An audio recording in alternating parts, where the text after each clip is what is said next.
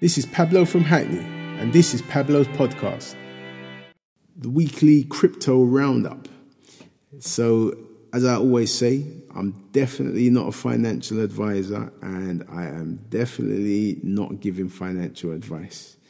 Just, wrapping up the last week of this highly volatile and interesting and sometimes funny asset class, which they call cryptocurrency, and also NFTs and blockchain, etc.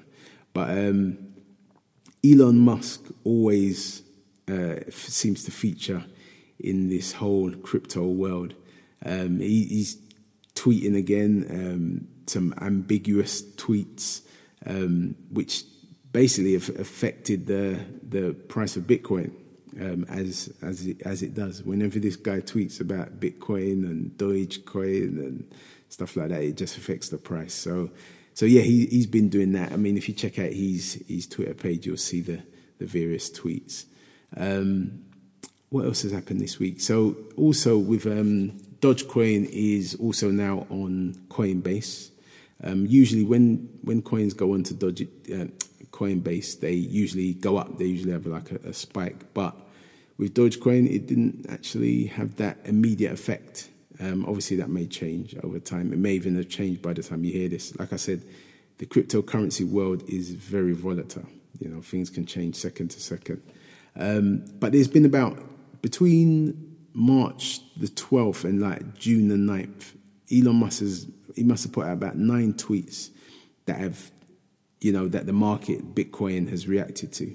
So his tweets are to be considered, I would say, to be considered at least when it comes to this asset class, for sure. Google's about to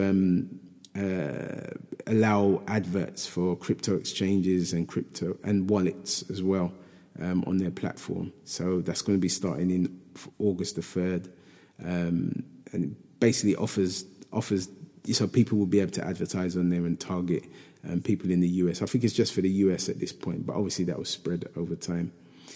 And also there's an event coming up called Dodgepalooza 2021, and basically it's an event bringing the Dodge community, because it's a bit cultish, the way people are around Dogecoin. But yeah, it's bringing all the Dogecoin community together, and yeah, they're gonna celebrate it, doing events, music, performances, and all kinds of things. Yeah, so if you're a Dogecoin fanatic, look up that Dodgepalooza. It might be somewhere you want to go.